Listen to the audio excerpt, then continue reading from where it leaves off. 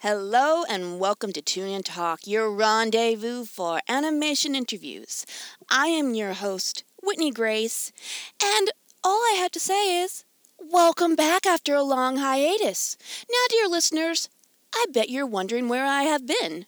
Well, I have been around the world and back. Well, not technically around the world, across the Atlantic Ocean and back, and I have been to all four corners of the United States of America.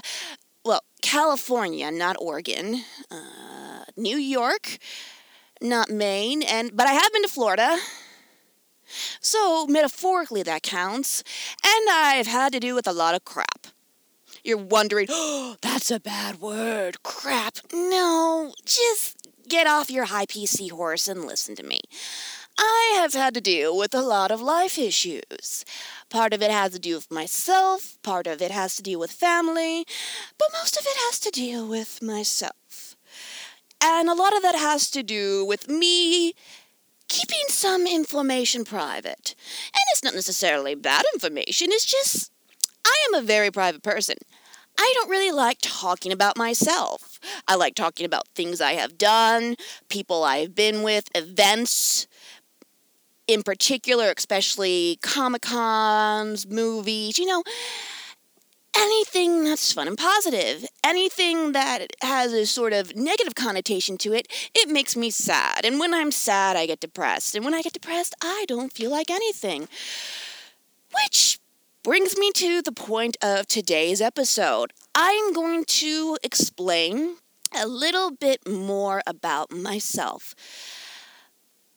Specifically, what I have to deal on a day-to-day basis.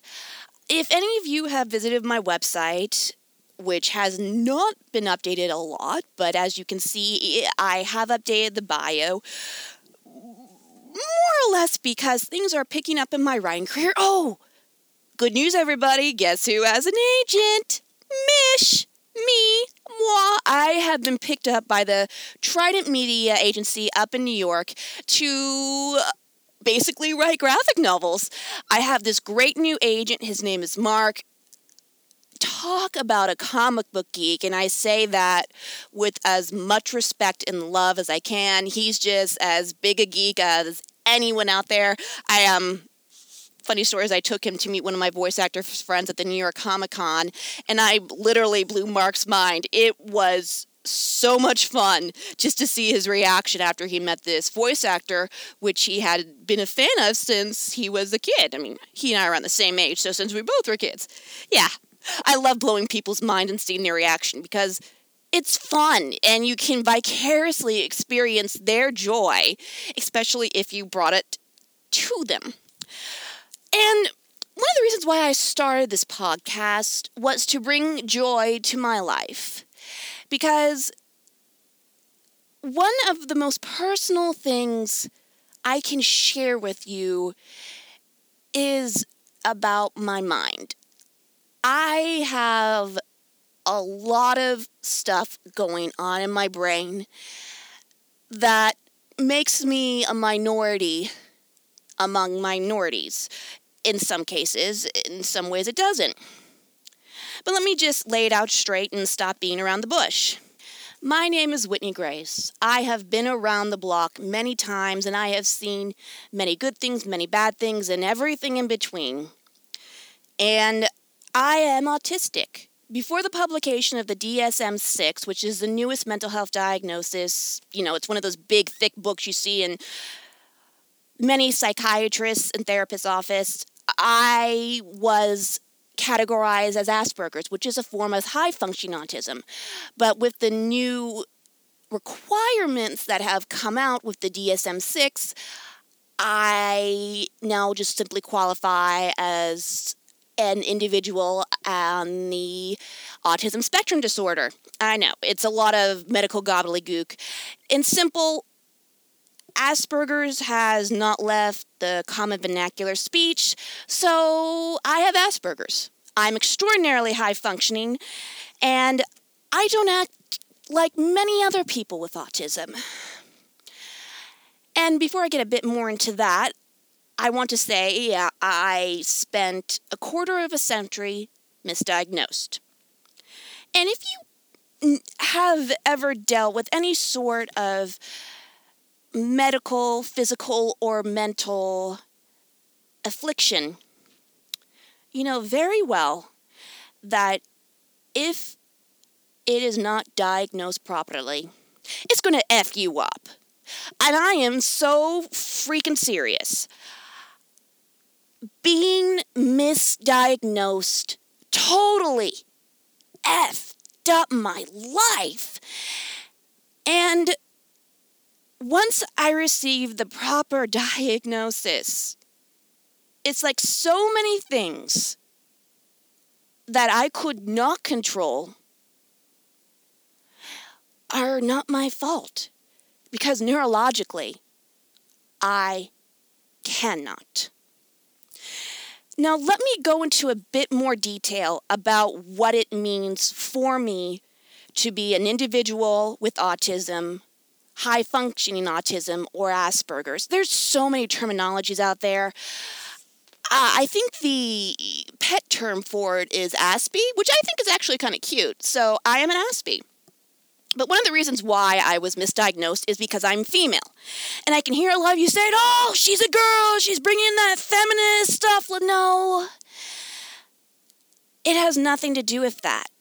It is simply a fact that while I was growing up, the concentration of academic and medical studies related to autism weighed heavily on males. Females can and do exhibit different signs than males. It is a scientific fact. There have been countless women and girls who are on the spectrum who were not diagnosed because they did not fit the DSM-5 and earlier editions definition of what was autistic. And that is due to lack of research. It also has to do with the stigma of concentration on males, and I will bring that up because it's true. Whenever they need a study, it's always been look at the boys, or if they ever need someone new, it'll look at the boys. I'm not angry at anyone over that. It's just history. It's just disappointing that they didn't do more, because had they done more, I wouldn't have had to deal with PTSD now. But here's a fact.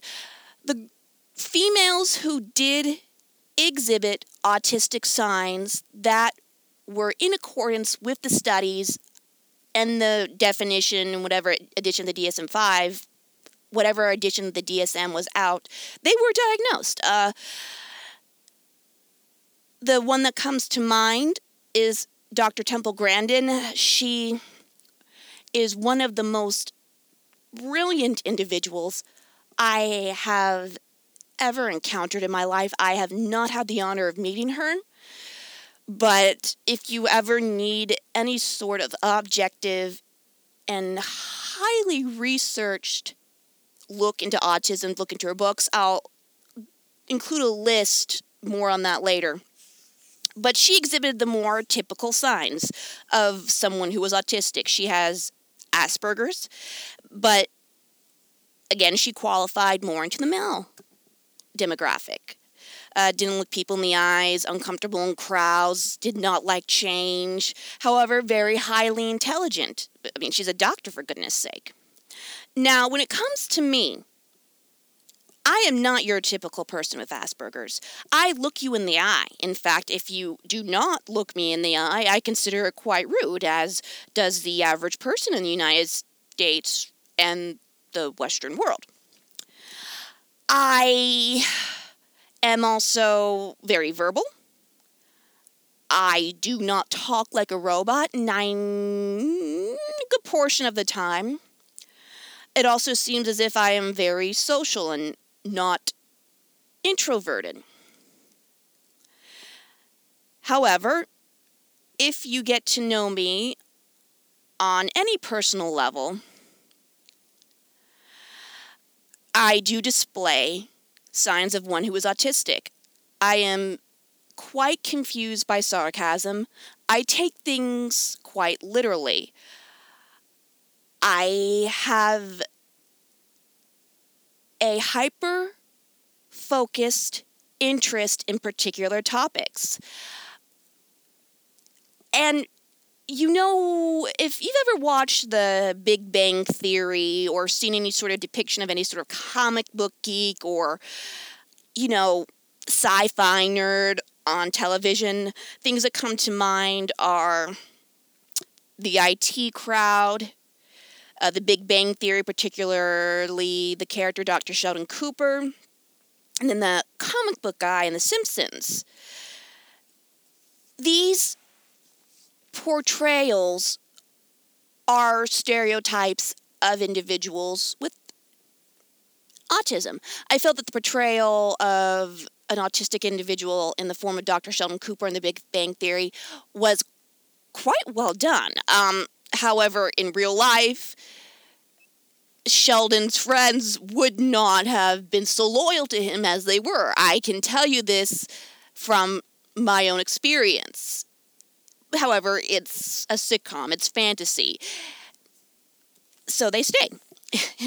It led to many, many humorous things. But if you ever see any sort of stereotypical portrayal of a comic book being goes, actually, or the level 5 orc is going to kill your level 2 paladin, and I am going to steal all your loot.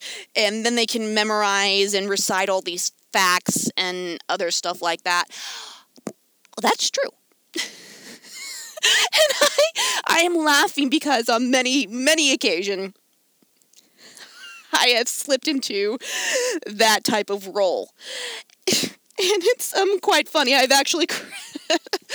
I'm laughing because as a child, I was the bane of museum docents, historical sites tour guides.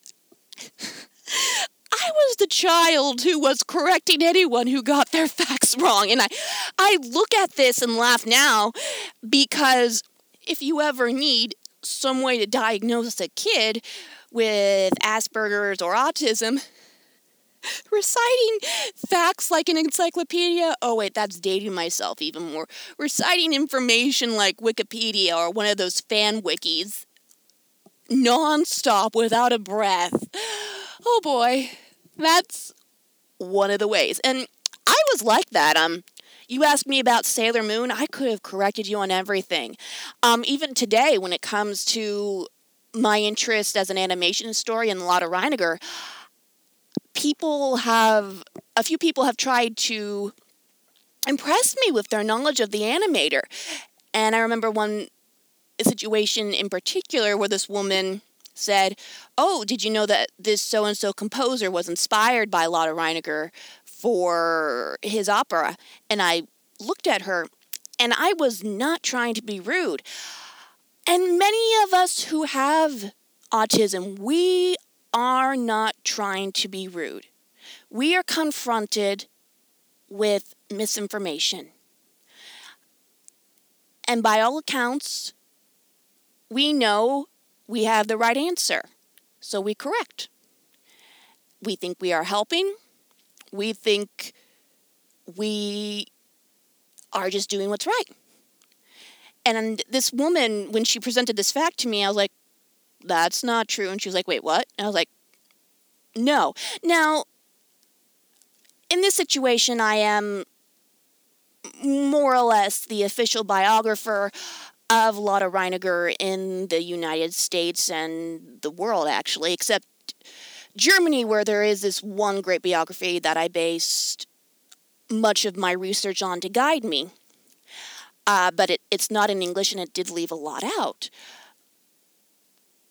But the fact that I corrected her put her on edge. And I was just simply confused and just baffled by what was going on. I was like, that's not right. And I can't speak for everyone who has autism. But one way to describe it is we are confronted with misinformation or confronted with something that does not fit into our modus operandi, and we correct it or we fix it. And that is what categorizes us as rude, robotic, insufferable, unfriendly, awkward, embarrassing, and anything else along those lines. My parents are not saints, but they are some of the best people I have encountered in life. And some of you might be thinking, oh, why didn't they get her diagnosed? Blah, blah, blah, blah, blah. It's not true. My parents had to put up with a lot of crap from me growing up. Now, before I go into my childhood of therapists and psychiatrists, let me explain a bit more about my autism. I know some of you might be saying that, oh, were you vaccinated as a child? Yes, I was. I was vaccinated as a child. And they might automatically assume that because I was vaccinated is the cause of my autism. And I can 100% assure you that's not true. Because as a baby, as a little baby, less than 4 months old, before I was even vaccinated, I was exhibiting autistic signs. And I am in the party that thoroughly knows that autism is caused by chemical alterations in the womb before birth or abnormal genetics. And based on my parents' genetic history, I am 99.9% sure my autism is inherited genetically through a bunch of recessive genes that warped into autism, Asperger's. I also need to note that the human brain is a muscle that is constantly in flux. Anything traumatic or positive leaves an impact on the brain. And, for instance, if you have an abusive childhood, abuse in any form, that alters your brain. If you had a great childhood, that alters your brain so that it becomes healthy. Now, your brain is altered as you grow up, as you age, and if you have kids, that is passed down to them via genetics, via whatever happened to you in your life. It's probably the most easiest thing that can change about you is your brain. And it's quite interesting. There's a little bit more science about that, but I won't go into that. Back to my parents. On my father's side, there is documented dyslexia that spans for several generations. It was in my grandfather, then it was passed on to my father and several of his siblings. It was also passed down to me and one of my siblings. It's a learning disability that has proven to be genetic, hereditally passed down to children via their parents, or it can also just pop up randomly and one person in a family based on recessive genes. But, it's just one of those things. Now, on my mother's side of the family, it gets to become a little bit more complicated. There is generational mental health issues throughout her parents and then her grandparents and probably well into my great-grandparents and further back. This stems mostly from anxiety and depression. In other words, it's not a barrel of laughs.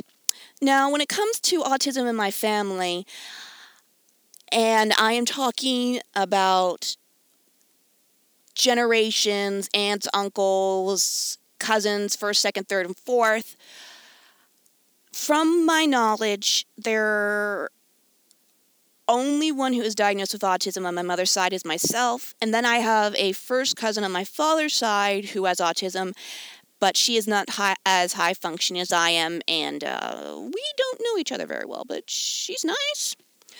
And so, whether or not this is genetic, I'm pretty sure the combination of dyslexia combined with the depression and anxiety disorders that come from my mother's side is what turned me into a basic chemical concoction of autism in the womb. My mother also had the flu while she was pregnant with me, so that could have also contributed to the utero soup I was in. Whatever it comes down to is there were a lot of factors that influenced me to become the big bag of recessive proteins and amino acids that I am. Now, in a little bit earlier, I mentioned that I saw therapists and psychiatrists and psychologists growing up, and I abbreviated it by saying my parents are some of the best people I know. I bet many of you are saying, well, why didn't her parents do something to get her diagnosed? I grew up in the 90s and the 80s, ladies and gentlemen. A lot of research, again, based on autism, centered around low-functioning boys. And I did not display the characteristics of an individual with autism. Instead, I was diagnosed with depression, which is true. I have a chemical imbalance I inherited from my mother. And I don't have anxiety as much because I don't know, you tell me to do something, I'll just jump right in. I do deal with it a bit, and then I do have a learning disability. I have and please feel free to laugh because I think this is hilarious.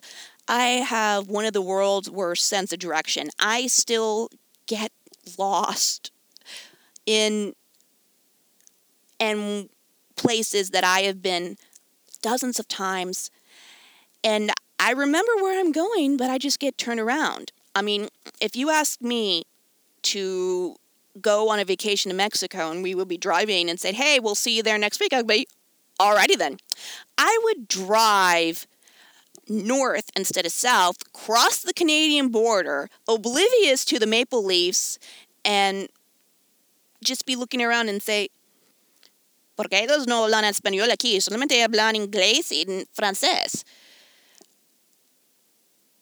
I would be in Canada. While my friends in Mexico would be saying, where is she? It's that bad. However, it has led to many, many human stories, of which I shall tell you on a different time, but makes me thankful I am living now, because with a GPS on my phone, I don't get lost anymore. Unless the GPS is not working, and then you drive around the Beverly Hills and then the mountains of California, wondering, oh, hey, this is where they shoot all those fancy car commercials, and oh boy, you wonder if you'll ever see your Airbnb hostel again, and yeah, it leads to many frustrations as well.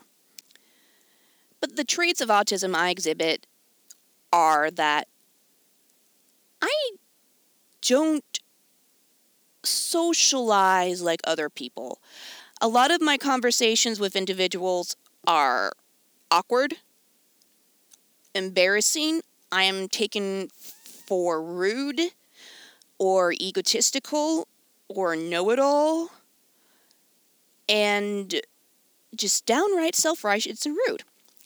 In other words, I annoy people. Yes, ladies and gentlemen, yours truly annoys people. Who would have thought? No, it's actually something I've been dealing with my entire life. And frankly, now that I know that there's a neurological cause of it, I can do my best to stop being annoying, but at the same time, it's a neurological disorder. I can't control it. I do my best, but I still rub people the wrong way. And for those of you who I rub the wrong way, my apologies, but at the same time, no one is forcing you to listen to me. So we'll move on. I was in and out of counselors and therapists and psychologists and psychiatrists my entire adolescence. My autism came to the forefront because of some really extensive bullying I dealt with in the 4th grade. Around that time, I was, 9, 10 years old, and 4th grade is around the time when kids start to want to be adults. And so they try to shed their youthful naiveties and oblivious things, and they try to be cooler than they actually are. And that leads to a lot of bullying. So it's tweens on the cusp of puberty.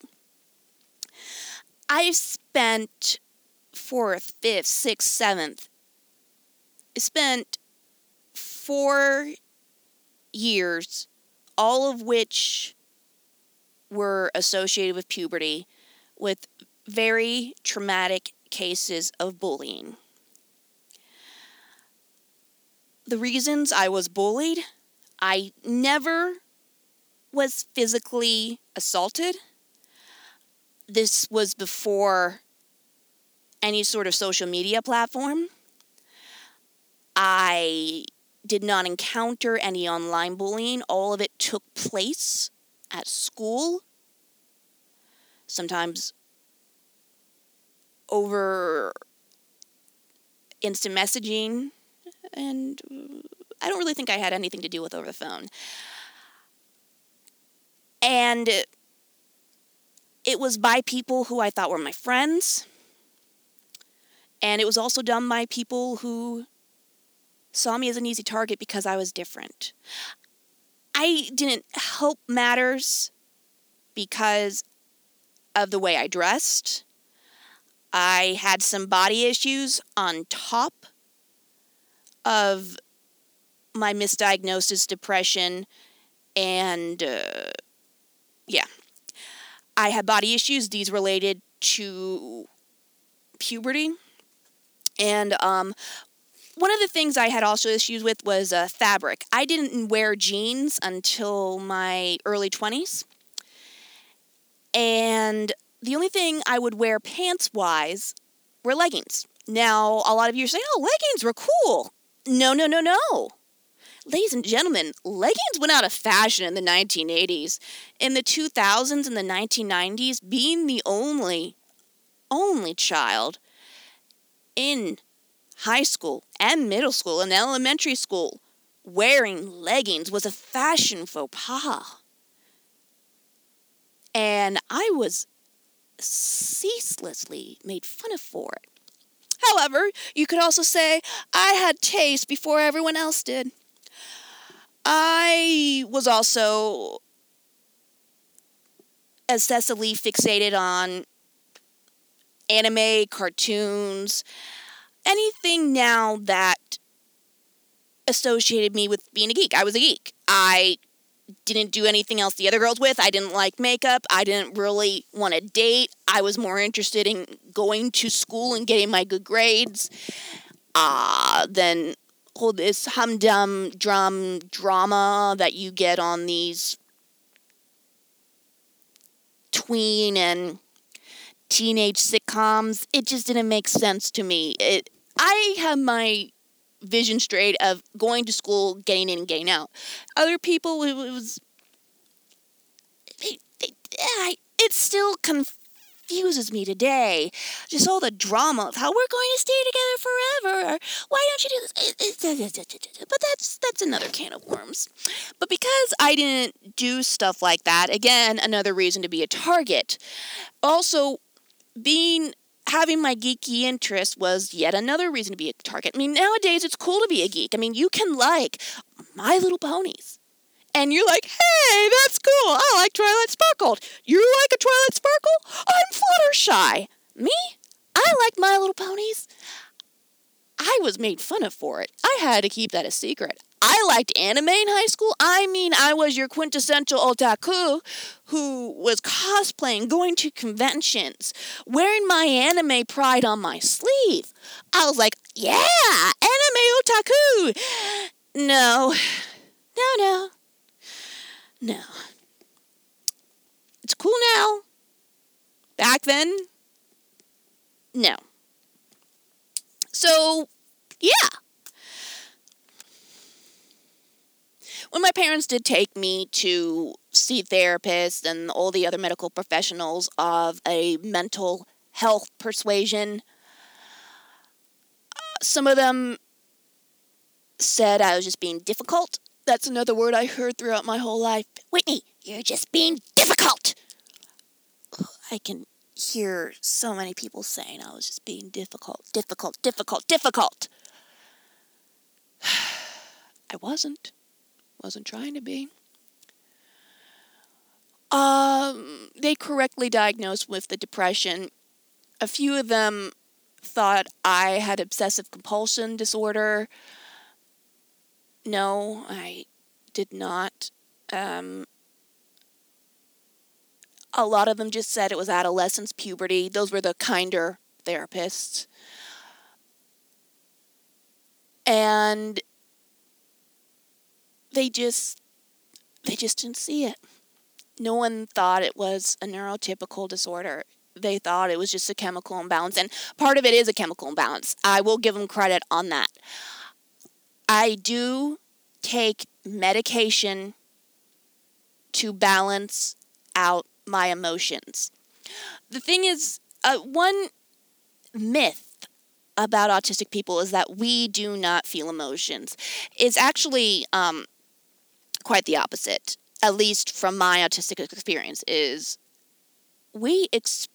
me, at least not we, I experience intense emotions about things, and from what I surmised, based off my experiences, I experience emotions perhaps more intensely than the neurotypical person.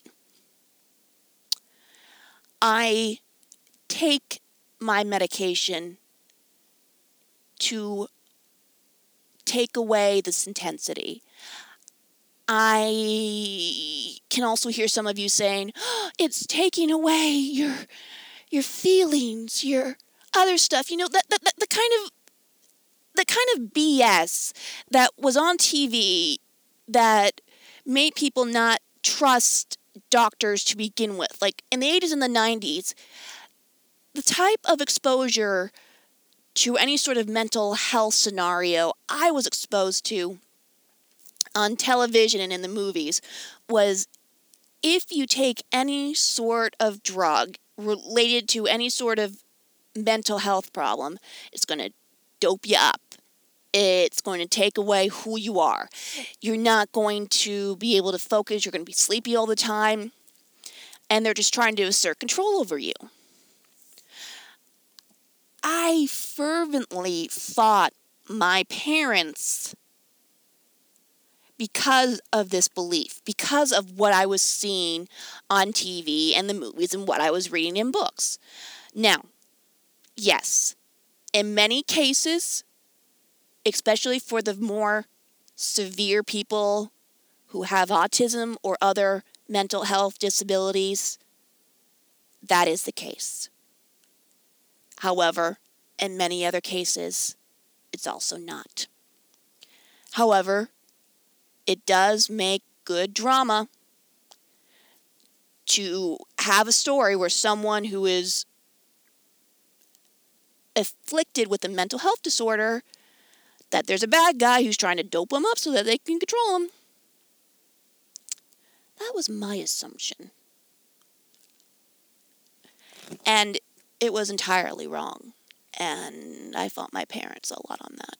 It wasn't until, again, my early 20s that I had the equivalent of what would be called a nervous breakdown due to some personal issues I don't want to go into, that I went back on medication. I had been on and off it for years, but around the time of this nervous breakdown, I was dangerously low. I thought about suicide. I was never going to do suicide. You know that song that goes, "Wake me up when it's all over, when I'm wiser and I'm older"? That was pretty much how I felt. I just wanted to go to sleep and wake up when all this bad BS was done with. And what caused that said nervous breakdown was bullying related to some job environment issues I was dealing with, the 2008 market crash, and not being able to cope with things as well as I had thought I would. Now, I say nervous breakdown, but if you ask any medical professional, either a regular doctor or any mental health professional, they will tell you that nervous breakdown is not a proper diagnosis. I only use that term for you to get an understanding of what I was going through. The proper diagnosis for what was going on, I had this post-diagnosed with my therapist. It was adjustment disorder. I forget if it was severe or some other adjective, but it was adjustment disorder. And because of that adjustment disorder, and because of I was dealing with the PTSD of what had been going on with my environment at that time, as well with some personal issues in my family, as well as with coping with the years and years of bullying and not understanding what was wrong with me, I finally received the autistic diagnosis along with the PTSD diagnosis. The autistic diagnosis came first, followed 2 or 3 years later with the PTSD diagnosis. Some other situations led to that, me being diagnosed with that. And then, again, post-diagnosed with the adjustment disorder. This led to me going through a year of emotional behavioral therapy treatment.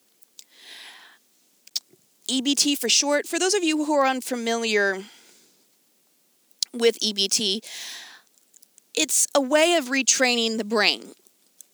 I had been so severely conditioned by people in my life, close to me and non-close to me, to respond and act a certain way. People keep telling me to stop doing this, stop doing it, stop doing it. But the thing is, it's like trying to tell an addict to stop smoking. or to stop taking drugs, or to stop drinking alcohol, or to stop eating sugar, or to stop watching YouTube, or to stop playing online games, or to stop doing this and this and this and this. It's a habitual form of processing that has entered your brain. And with autism, our brains are already neurologically different from everyone else. You can't just say that to someone like us, because we can't. We don't know how. I didn't know how. And that was one of the things I've been hearing my whole life. Stop it, do it differently. You need to stop it, you're being difficult.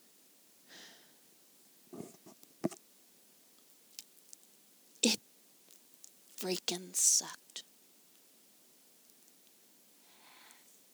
And when I expressed this to my counselors, and my mother happened to be with me at one of these, the counselor said, all right, we can help you with that. I know you can't do this. And it was just shock and awe to realize that some things aren't your fault. Don't get me wrong. I am not absolving myself of anything I did. I mean, I totally own temper tantrums I had, arguments, heated riffs I have with individuals in the past, especially my family. I own those. That was me. However, I wasn't responsible at the same time. I couldn't control it because neurologically I couldn't.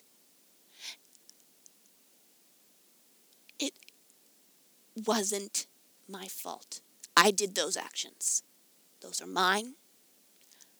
I do not deny anything. I own everything.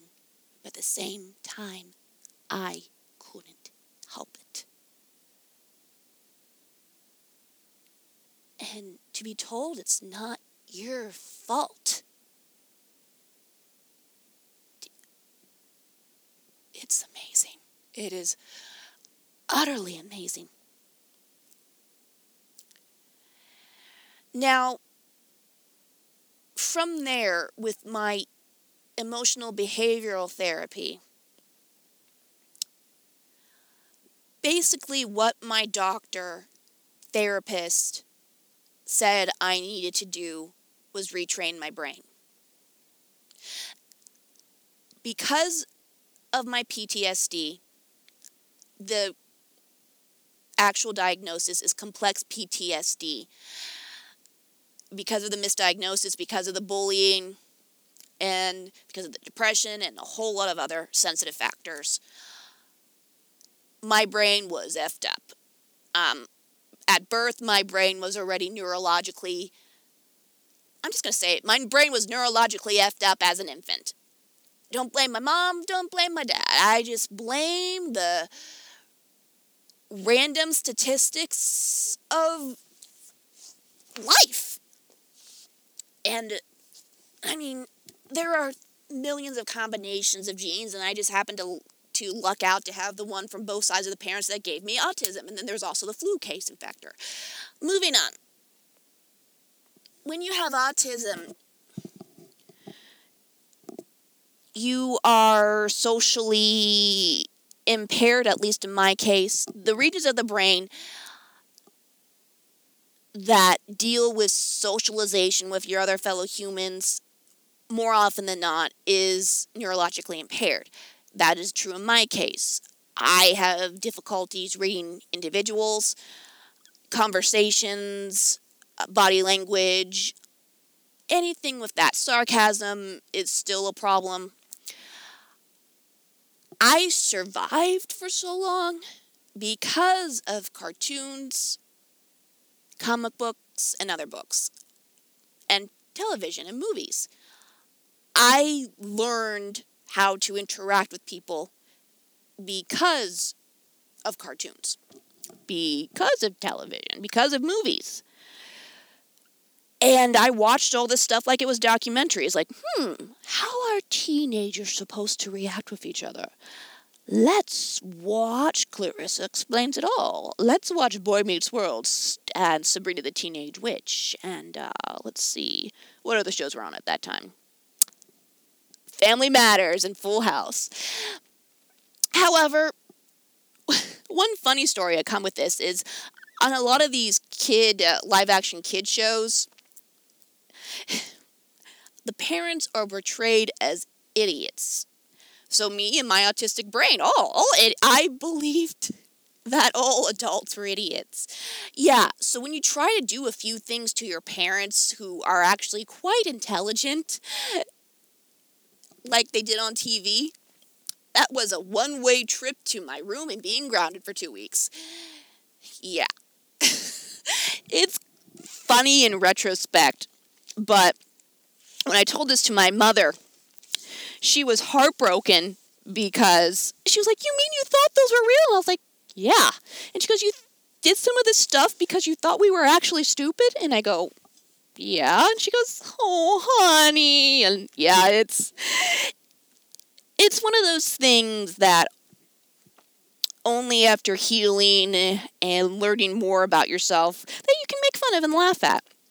I mean, it's the same thing with, again, one of those traits that is stereotypically associated with those of autism is our hyper focus and interest in a particular topic. As you can tell, obviously, with me, it's comic books, animation, and puppetry, of course. But I make fun of myself all the time for that particular facet of my personality, because it has brought me a lot of joy, a lot of new friends, and it has also kept me alive, is my interest in these things. There's a movie called Fanboys. Ernest Cline, the guy who wrote Ready Player One and Armada, great guy. Very personable, very nice, very, very intelligent. He, I think, wrote the script for that. Anyway, the movie Fanboys is set around the time when the second trilogy of Star Wars movies coming out. Now, it revolves around a set of friends, and one of them is diagnosed with cancer.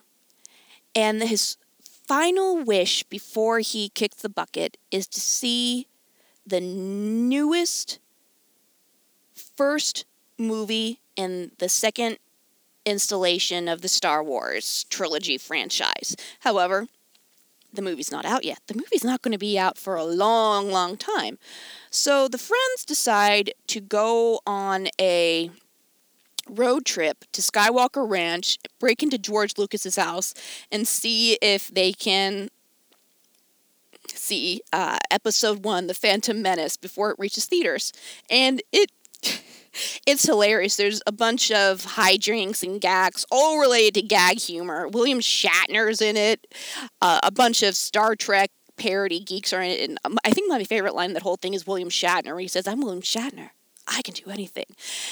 And just the crazy and wonderful references to the fandom world. It's a great movie. But what I'm getting to is the person who was diagnosed with cancer. He wanted to live long enough to see the next Star Wars movie. It gave him reason to live.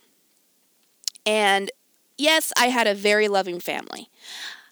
However, what kept me moving on was wanting to see the next episode of Sailor Moon, was wanting to see the next episode of Dragon Ball Z, was wanting to see and read the newest DC comic about Batman or the X-Men. I wanted to see how they were living. And yes, these things were totally fictional. These things weren't real. but they gave me hope for a better life. I was living so I could vicariously live through these fictional characters. And that's what a lot of people who are fans of any sort, not just the autistic ones, although that's another can of worms entirely, but also the depressed ones, the ones with other mental disorders, or have dealt with any sort of traumatic experience or are diagnosed with some sort of life-altering disease. Sometimes the only thing that keeps you going is that next episode or that next song. And because this was my hyper-focused interest, is one of the reasons why I chose to become an animation historian, become a writer of my own characters, inspired by the plethora of cartoons, comics, books, and movies I inhaled throughout my entire life and continued to do so at a rapid rate. And I want to create stuff that inspires people like the characters I love inspired me. I know, so cute and so inspirational. Yeah, give me a break. It's also kind of sickeningly saccharine at the same time. Let's see. Where am I? So I've told you about my autistic experience as a misdiagnosed individual. That sucked. Really effed up my life. Let's see. Nervous breakdown, aka adjustment disorder, PTSD, EBT therapy. I'm on pills. Yeah, I related to you with that. So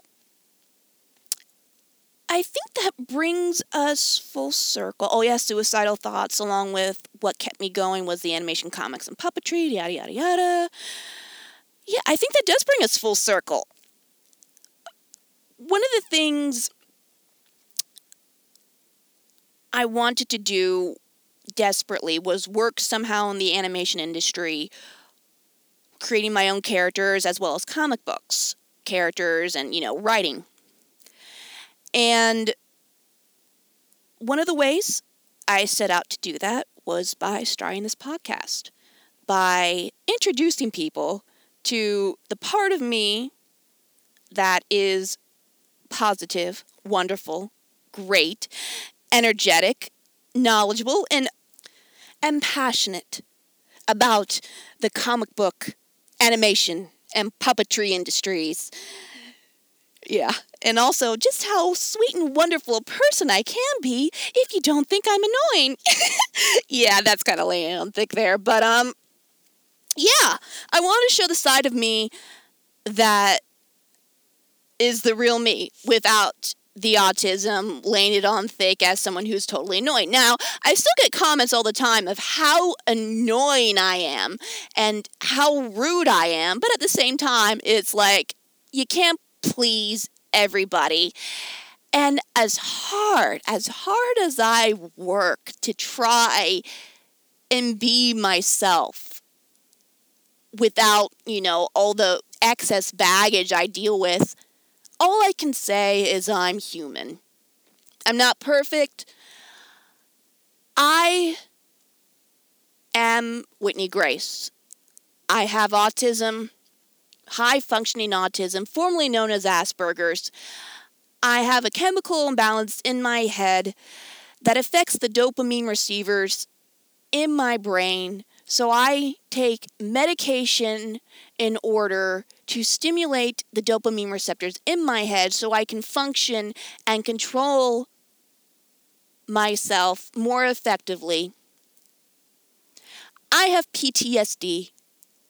I deal with it every single freaking day.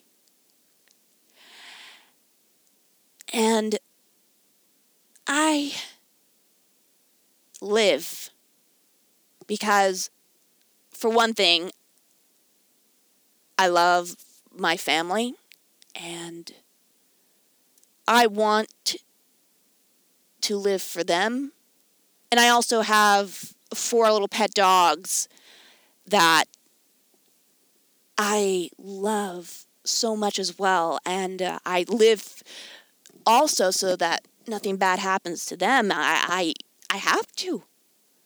They rely on me. But I also live for myself.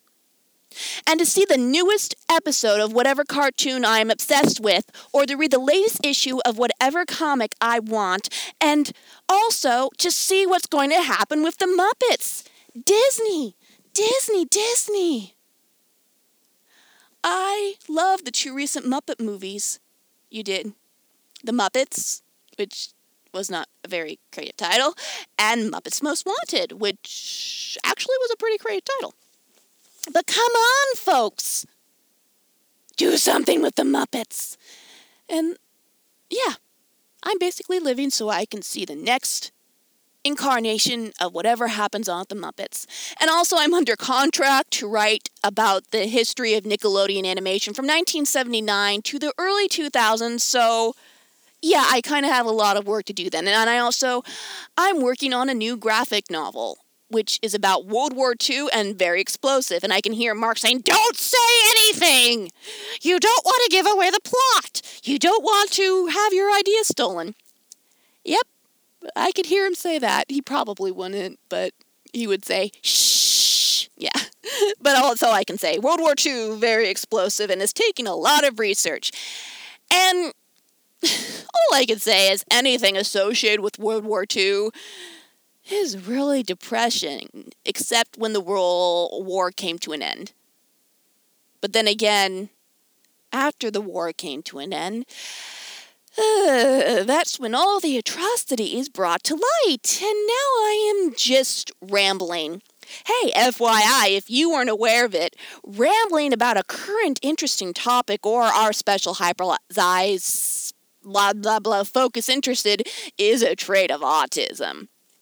I mean, literally, if you told me, like, if you literally needed a distraction for a friend of yours and you had me, you could just say, "Whitney, talk to this person endlessly." And I go, "Talk to them endlessly about what?" And they go, "I don't know, animation." I swear to you, I could go on for hours with only taking a few breaks for air, water in the bathroom.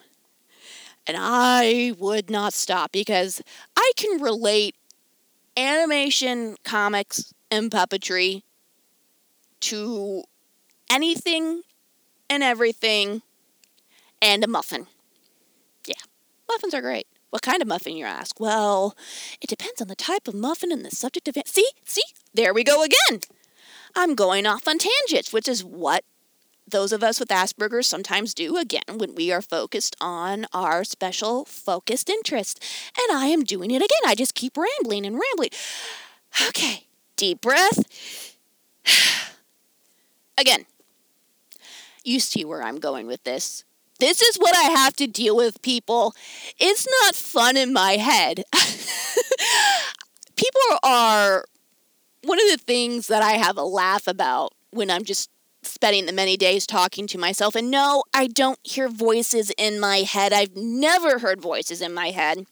And no, I am not ADHD either. I know it seems like I have all this energy, blah, blah, blah, blah, blah, in your face. All I can say, ladies and gentlemen, that is natural. I take pills to calm myself.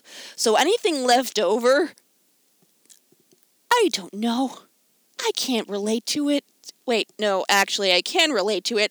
I just don't know where it comes from. Blame my parents. They're the ones with the genes. What I'm getting at is one of the ways I make myself laugh is making fun of myself, because I've dealt with this crap for so long that I just make jokes about it in a dark, black, humorous sense. And I have been asked what it's been like to be autistic, and I can say, well, honestly, you wouldn't survive a day in my head. And frankly, I don't think a lot of people would, because it's crazy in here. Literally. However, as a writer, I do talk to myself because I practice conversations to see how they are in the real sense of human communication, to see if they would actually work if written down on paper. So yeah, I do talk to myself. I make myself laugh. I really, really need to get out more. So, without further ado, that brings us to the explanation episode number 31 of Where the Heck Has Whitney Grace Been These Past Few Years? She was dealing with crap! Personal issues, traveling, and getting a book out. By the way, if you need something to read, check out my book, Lotte Reiniger, Pioneer of Animation by yours truly, that tells you about the oldest surviving animated film, which was animated by a woman. Shock, gasp, can you believe it? And 11 years before Walt Disney's Snow White and Seven Dwarfs. But that's something we'll save for another day. However, there is a link to it on my website, and you can find it on Amazon. Lotte Reiniger, Pioneer of Film Animation.